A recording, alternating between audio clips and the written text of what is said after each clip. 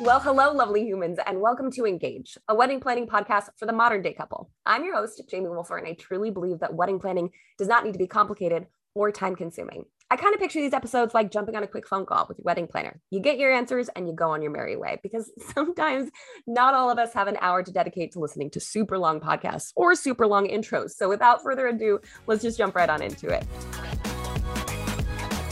Okay, can you recommend any particular type of premarital counseling? The kind of counseling that works best for you. I know a lot of people involved in the church will choose a pastor to do that with them. I know there are some online options. Now, I see the benefit of actual third party verbally talking things out. I think an online program is great, but I think you do need that like discussion time, right? So I would see if there's a way to pick a pastor, priest, therapist near you, ideally that knows you too well, or better than a complete stranger would be the kind of premarital counseling that I would suggest. Yeah, I would say jump on Google. I would direct you to the Gottman Institute, search their therapists. This is like research based. So it's like, if you're not going to go, if you don't want to do more of like a religious bent and you want just like, what are those, like, how do I divorce proof this marriage? What are the top things like? And if you are in the situation where you cannot drag your fiance, I do this with brides. I equip them with all the premarital sort of stuff.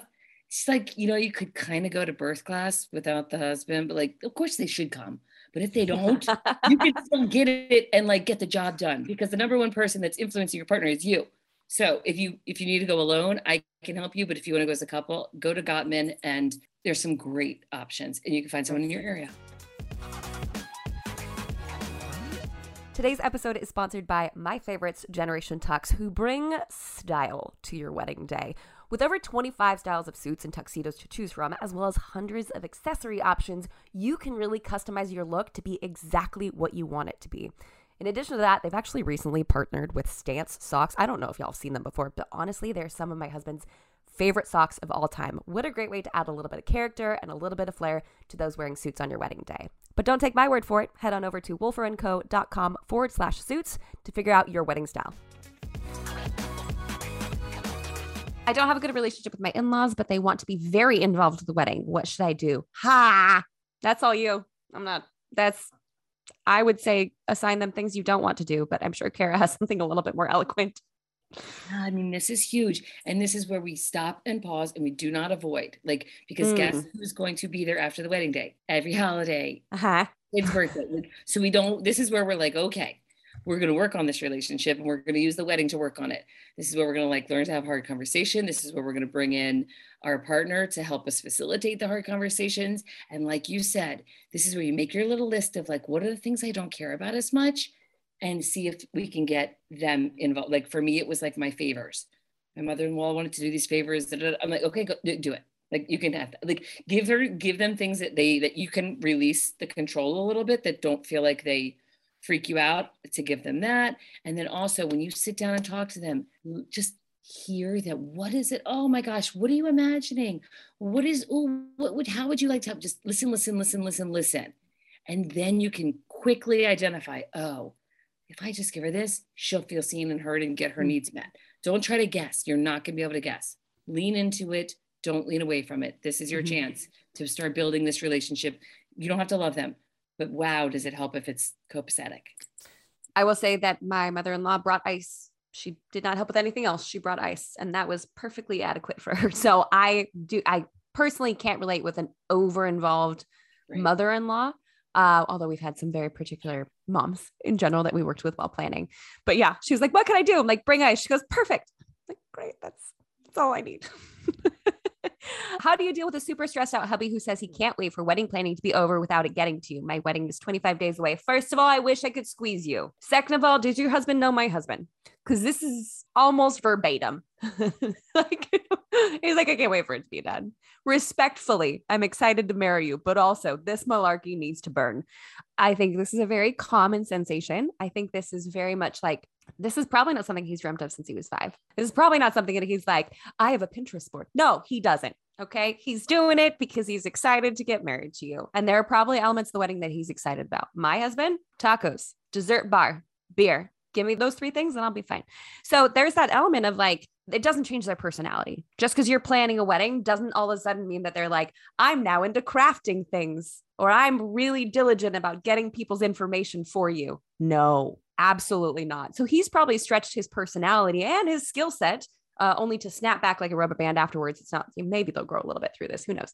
But it doesn't make him a different person. So he can't wait for all of this admin, this stress, and he's probably feeling some of your emotions as well. He just wants to be done. Like, hey, we were happy before all this, and now I got to collect the addresses and like lick stamps. I'm out.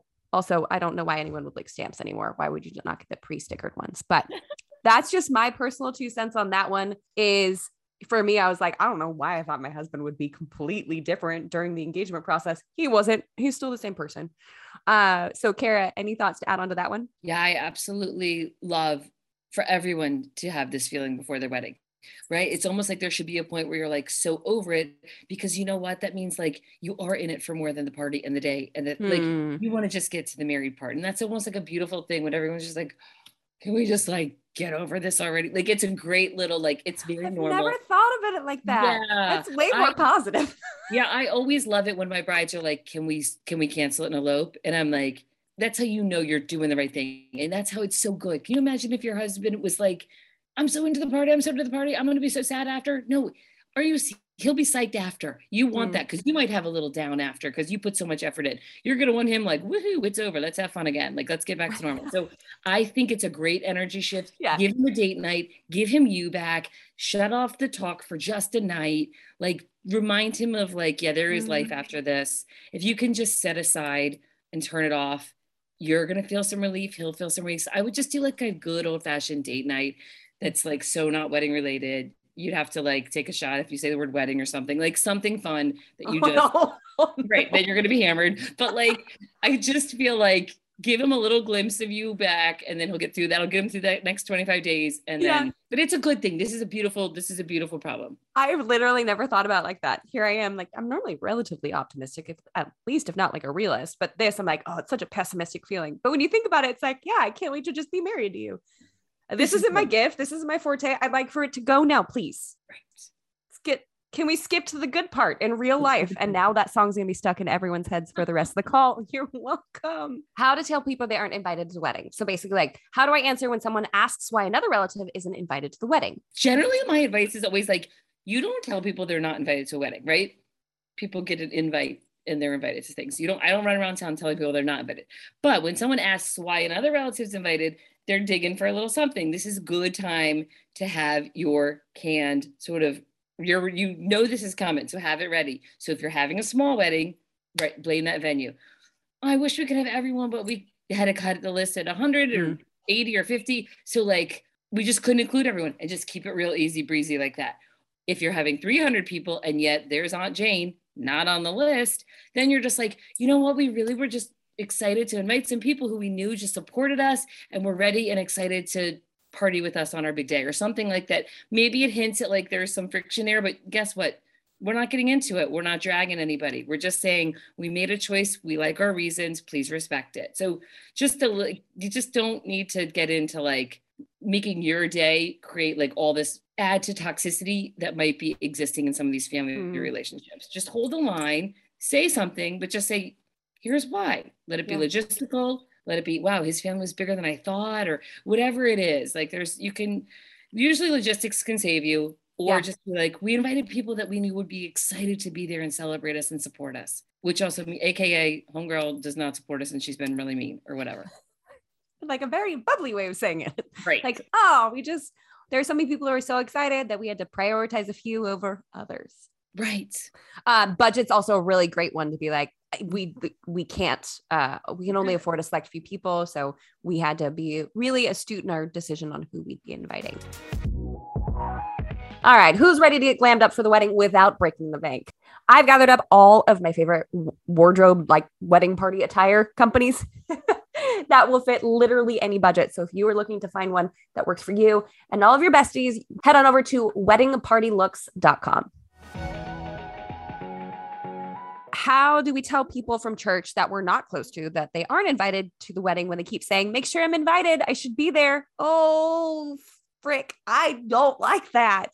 makes me so uncomfortable because I know my husband would be like, you won't be, because he has no problem, right? Yeah. He's just like, that's cute. You're not going to be there, but thanks for the well wishes.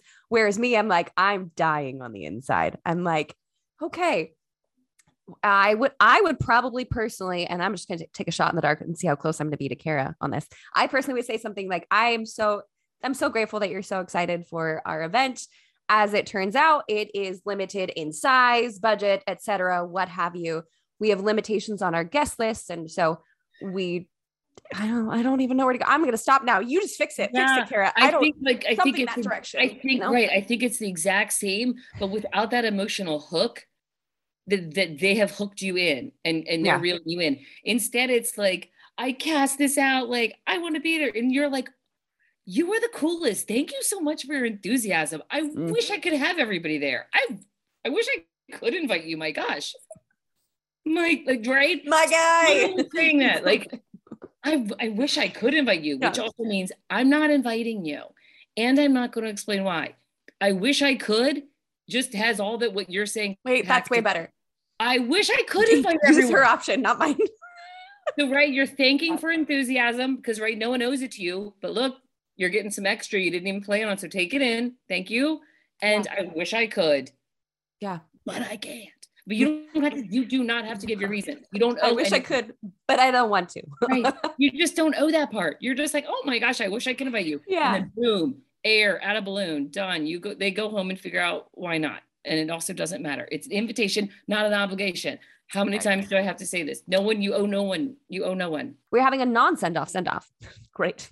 We just want that awesome sparkler photo opportunity with our guests. Question is when to do it.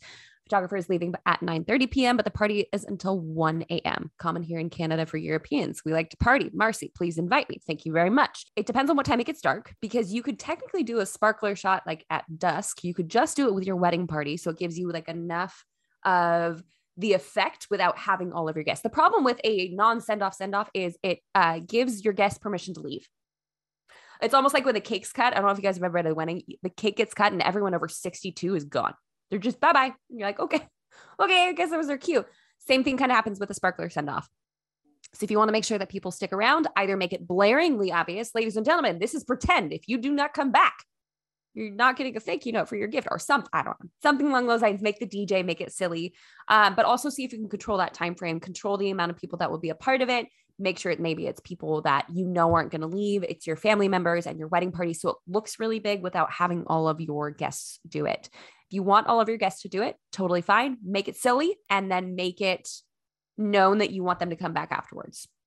Quite a few are still going to leave. So get it as close to like the 30 minutes after sunset. I hope that helps. That was like 7 different options. Good luck waiting through that. Goodness gracious. My fiance is insisting on having a receiving line after the ceremony for 130 guests. Woof. I love that he wants to thank each person individually, but I'm thinking this is going to take forever. It might. We are doing a first look before the ceremony so we can have time for the receiving line, but any tips on how to make this go smoothly and not take too much of our time? Yes. I would say have your photographer there. Get a photo with every person that comes to stand next to you to say hello. So that way you get the handshaking, baby kissing, glad hand, like just all of it. You get the emotional moment with them, right? But it's not 3-minute conversation, because a 3-minute conversation sounds so short. A 2-minute conversation sounds so short. But already if you spend 1 minute with every single guest, you're going to be there for 2 hours. So to be able to control that, to get a photo with everyone, to get a hi, how are you? Oh my gosh, I'm so glad to see you. Have your photographer there to snap a photo with each grouping of people or with each person that comes by. This is also why we do table visits, because then it's not everyone standing around waiting to say hello to you. That's a very long line, not only for you, but for your guests. So if you do it during reception, then everyone's seated and then you can go around to each table where they're at. Also bring your photographer to keep things a little bit more brief if necessary. And you can see everybody then. It is going to take a long time. That's going to be a long receiving line. I also think that guests probably will just end up leaving and going to the reception anyways, because they won't want to stand around for an hour waiting to shake your hand when they know they'll see you there. All food for thought. I'm excited that your fiance thinks this is such a sweet idea. That's really intentional. I think there are a couple more creative ways to do it though, that makes sure no one gets bored or you don't fall over from standing for so long. If you are struggling with wedding planning and you have questions and you just need someone to listen and to chat with, come join us in the Master Plan community over at themasterplanwed.com. I would love to have you in there. Thanks so much for listening. If you haven't done so already, subscribe, jump on over to wherever you're listening to this podcast and leave a 5-star review so we can let the podcast people know that Jamie knows what she's talking about sometimes. And until next time, bye guys.